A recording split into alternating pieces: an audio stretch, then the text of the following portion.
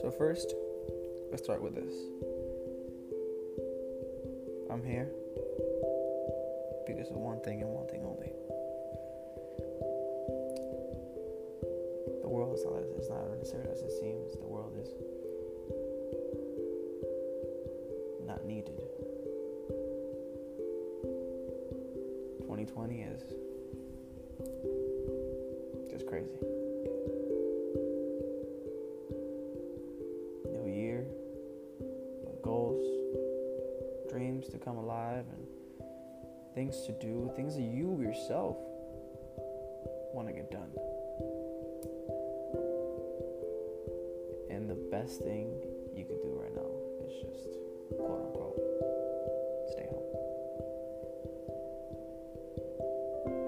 It's not necessarily about staying home. It's more the question of, are you really at home? Are you really taking the chances? Are you being alert? Are you pausing your life for a second and looking around and analyzing what's going on? Are you truly, matter of fact, analyzing what's going on?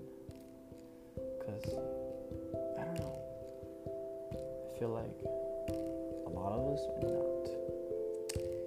And that's what I'm afraid of. That's exactly what I'm afraid of. This is Ailey Joris.